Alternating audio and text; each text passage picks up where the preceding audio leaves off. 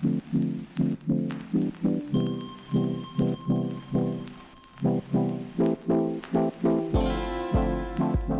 it's Monday, Razorback fans, and your team is 5-5 after a 13-10 loss to the LSU Tigers.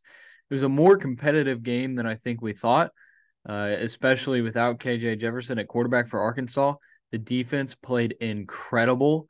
The weather was cold, but I mean, Arkansas's defense played the best game it's played all year, not even really close. And we said the same thing after the Liberty game last week, and then they took it a step up this week. So that was a good takeaway for this game. But the offense, I mean, it just did not look good without KJ Jefferson. And I think now we know. I mean, we knew this coming into the season how important he would be, but I think that, fans now understand how important KJ Jefferson is because there's a lot of talk after the Liberty game of, Arkansas should have just played Malik Hornsby. KJ didn't look good. If Malik was in that game, maybe Arkansas wins. I think you see now that if Malik Hornsby played that game, Arkansas might not have lost by 2 points. It might have been more. So we'll talk about that. I've got Robert Stewart with me. You're listening to the Gridiron Hogs podcast. A couple programming notes. First of all, we are no longer going to be making the YouTube version of this a public video. So if you want to watch the YouTube version, which all you get to see is our beautiful faces, you can go to hogbeat.com, HAWGBEAT.com. We'll have the link for you there. But otherwise, you can listen on Apple, Spotify, or wherever else you get your podcast. We will be there. So that is a programming note. We're going to stick with the Monday, Wednesday, Friday, but numbers are down, Robert, because people have moved on to basketball season. I mean, it's understandable. Two-game losing streak. Hoop Hogs are back. Eric Musselman and company are 2-0 to start things off. So, I mean, it makes sense, but we're still here doing this thing, and hopefully there will be a healthy KJ Jefferson to make the product more watchable down the stretch here. Yeah, so Arkansas gets Ole Miss this weekend, and Ole Miss, a team who narrowly lost to Alabama. And we know Alabama's not the Alabama that, people thought preseason. It's still Alabama, it's still a talented team, but they've got two losses already. Barely beat Ole Miss. So here's where we're at. This Arkansas team needs KJ Jefferson back if they want to have even a chance at beating Ole Miss. That's just the bottom line. And you saw in this game against LSU, Malik Hornsby, not it. I just don't think the guy's a quarterback. I mean, I'm sorry, Malik. Like, you have the intangibles, but I mean, there was a couple throws where it just didn't look great. I mean, he was what, 4 for 9, took 3 sacks. Those 3 sacks, I believe, were all three plays he got run down by Harold Perkins. So he's got the speed. I mean, he's shown flashes. I just don't think he's the quarterback to play at Arkansas. I just don't. Cade, I mean, that you saw them put Cade Fortin in over Malik Hornsby because he just could not move the offense down the field. Cade Fortin, of course, outside of one drive where he made two great throws, didn't look that great either. So I don't know. LSU has a good defense, but this is an offense that with KJ Jefferson, I think you said it, Robert. They're averaging like what, 35 points when KJ Jefferson's the starting quarterback. So when he's not playing, the two games, Mississippi State and LSU, they're averaging 13 and a half points per game. When he is playing, it's a whopping 34 points per game. And that includes the miserable performance against Liberty too. So like, I mean, you break that down even further to games that he's, knowingly not well in, and it probably jumps up to 36 or so. Like it you talked about, would a Malik Hornsby been would he have been better than uh, an injured KJ Jefferson? And the answer is probably no. However, I still think Hornsby should have played against Liberty so that he could have gotten healthy faster for these last several games, Yeah, I mean that's a good point, but I think that the coaching staff, and this is a decision that I'm okay with. I think the coaching staff made the decision that they thought KJ was healthy enough that this version of KJ Jefferson gives us the best chance to win. And I think that they felt going into the LSU game, you could tell from Sam Pittman throughout the week that KJ, he had kind of, gone down a little bit rather than up as far as how he was feeling. And Sam Pittman said it himself, like, we're going to play the quarterback that gives us the best chance to win. That's what he said on the radio before the game. And so they felt like KJ was not healthy enough that he could give them the best chance to win. So that tells you where he was at for the LSU game. You hope that the day off helped, but he's still got a week of practice. We don't know how much he's going to throw in practice this week. And as we mentioned before the season, and as is basically common sense at this point, this team is so much different when KJ Jefferson is not the quarterback. You need a healthy KJ Jefferson if you want to win either of the next two games. They won't win either of them if KJ is not healthy. And so where Arkansas sits right now is they're 5-5. They need to win at least one more game. They're playing Ole Miss and Missouri, two tough opponents. The defense is playing at the best. The defense is playing the best it has all year. I was blown away at the way the defense performed on Saturday, Robert. I mean, it was incredible. They had the interception on the first drive, which was just a weird play from Jaden Daniels. Latavius Brini got the interception. They also had the forced fumble from Jordan Dominic. Latavius Brini recovered it. They had 7 sacks, which was the most against an FBS opponent since 2012 against Auburn. So the defense did their part, and that's not something you've been able to say really at all season long. It's been the opposite. The offense did their part, the defense couldn't do theirs, and it just didn't line up. You didn't Right. have an offense that had a healthy KJ Jefferson at the same time as the defense playing the best they have.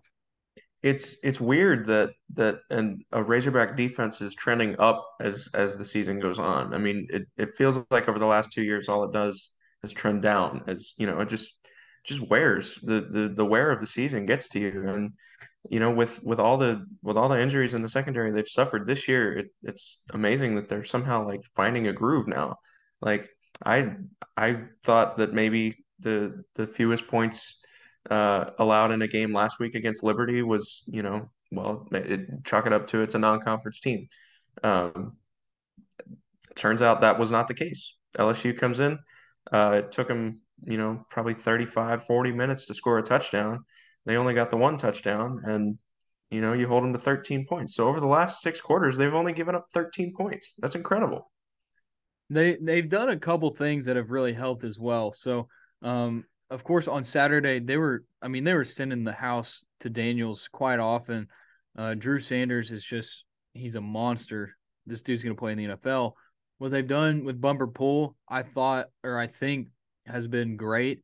They've dropped his snap count. They've put him in situational stuff rather than an every down linebacker, and that's helped because Bumper's hurt. Like he's been hurt all year.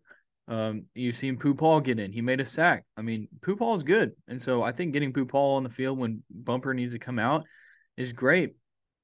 Quincy McAdoo, though. I mean, Quincy McAdoo, last week he was the seventh or eighth highest graded defensive back in all of college football, according to Pro Football Focus. This week he was number 3 on the Razorbacks. He had a 70 coverage grade, a 72 overall defensive grade, 81 tackle grade. Like, this is a guy who was playing wide receiver 4 weeks ago. So Quincy McAdoo moving him to corner and starting him at corner was huge. We thought maybe Malik Chavis would start because he was on the depth chart. We know that doesn't really mean a whole lot, but we still thought they're going to throw Chavis out there. McAdoo started and he played 65 snaps. So they trust him now.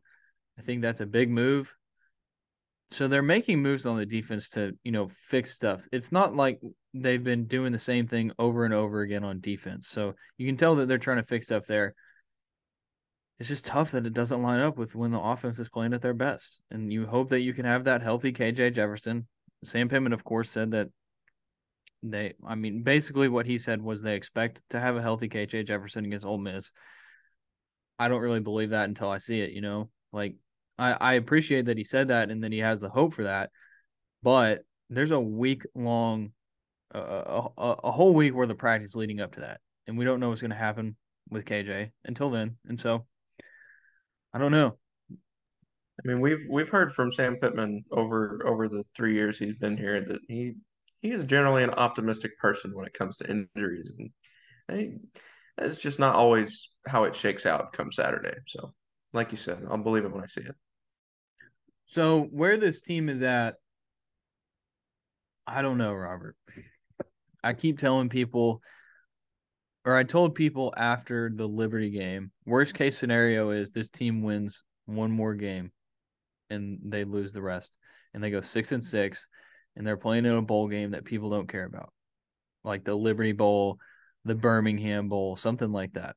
Best case scenario was you win the rest of the games after Liberty, and you're what, 8-4, and so Yeah. now you're looking at best case scenario 7-5, but you have to beat Ole Miss, a good Ole Miss team who's angry after a loss to Alabama. You heard what Lane Kiffin said, and then a Missouri team who you're going to be playing in Columbia, which is always tough. And I mean, they have a good defense. They did just give up like 66 to Tennessee, but um, I don't know. I'm worried, Robert, that what's going to happen is they're going to lose to Ole Miss, and then they're going to go on the road, beat Missouri, and go 6-6. That's like my biggest fear right now.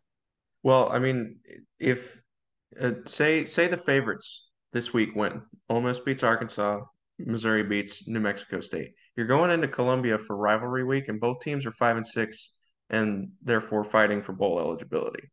I mean, at that point, I would probably give the edge to the Tigers at home. You know, Arkansas has lost three in a row at that point. Um, Eli Drinkwitz, I don't know, he might lead a scrappy team. You never know. That game's never really been easy for Arkansas, with the exception of last year. Yeah, I don't know. I just don't know where to be because part of me is that part of me feels like this is tough because I still have to cover the football team. And I like football. Football is probably my favorite sport. It's just the lack of interest from people right now is what's not keeping me motivated because everybody's moved on to basketball season. And personally I'm not really ready to move on to basketball season yet. The crossover is always tough, especially for people in this industry. Um it's just tougher now because everybody just doesn't care about football. Like if they would have beat LSU on Saturday, they would have been back. You know, people would have been back on the football bandwagon. Now it's like, okay, we got this good basketball team. Let's go watch this team. Let's, people on the message board they want basketball content, yet we still have to push out football content, and we're gonna keep doing that. It's just this team needs KJ Jefferson. I don't think people realize how big of a deal it was. I mean, that he's your QB1, but everybody, the saying goes, the most popular player on a football team is the backup quarterback. And I think now people don't want that anymore. They want their starting quarterback back. I mean, the points per game in games with and without KJ tells the whole story, right? It's really not close. And the two games that he hasn't played, both backup quarterbacks have had the chance to make their mark and prove that they're serviceable guys. They just haven't. Both Fortin and Hornsby have been pulled in their only starts of the season. They have not been able to finish their only starts of the season.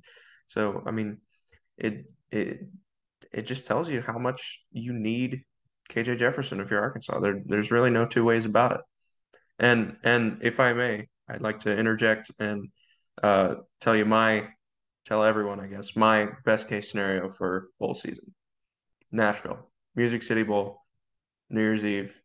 Last year it was a 6-6 Tennessee that made that game. So I think a 6-6 Arkansas. It, that's uh, it's realistic. We'll put it that way. That would be the only bowl if they were 6-6, or like the Las Vegas Bowl. I think that they've been projected to go there. That would be Yeah. okay. I'm just saying, like, I don't want this to sound bad, and I don't think it does. I think most fans would agree. I don't want to go to Memphis. I just don't. I don't want to go to Memphis. I don't want to go to Birmingham. Like if they're gonna go 6-6, at least make a bowl that would be interesting to go to. Like, you can at least enjoy the place that you're in. I've been in Memphis plenty of times. I don't want to go there again. Like that's not a destination for me. Same with Birmingham. You know, we were like right outside of Birmingham for the SEC baseball tournament, and I mean, we didn't even go into Birmingham because there was like nothing to do. So, let's go to Nashville. Let's go to Las Vegas, something like that.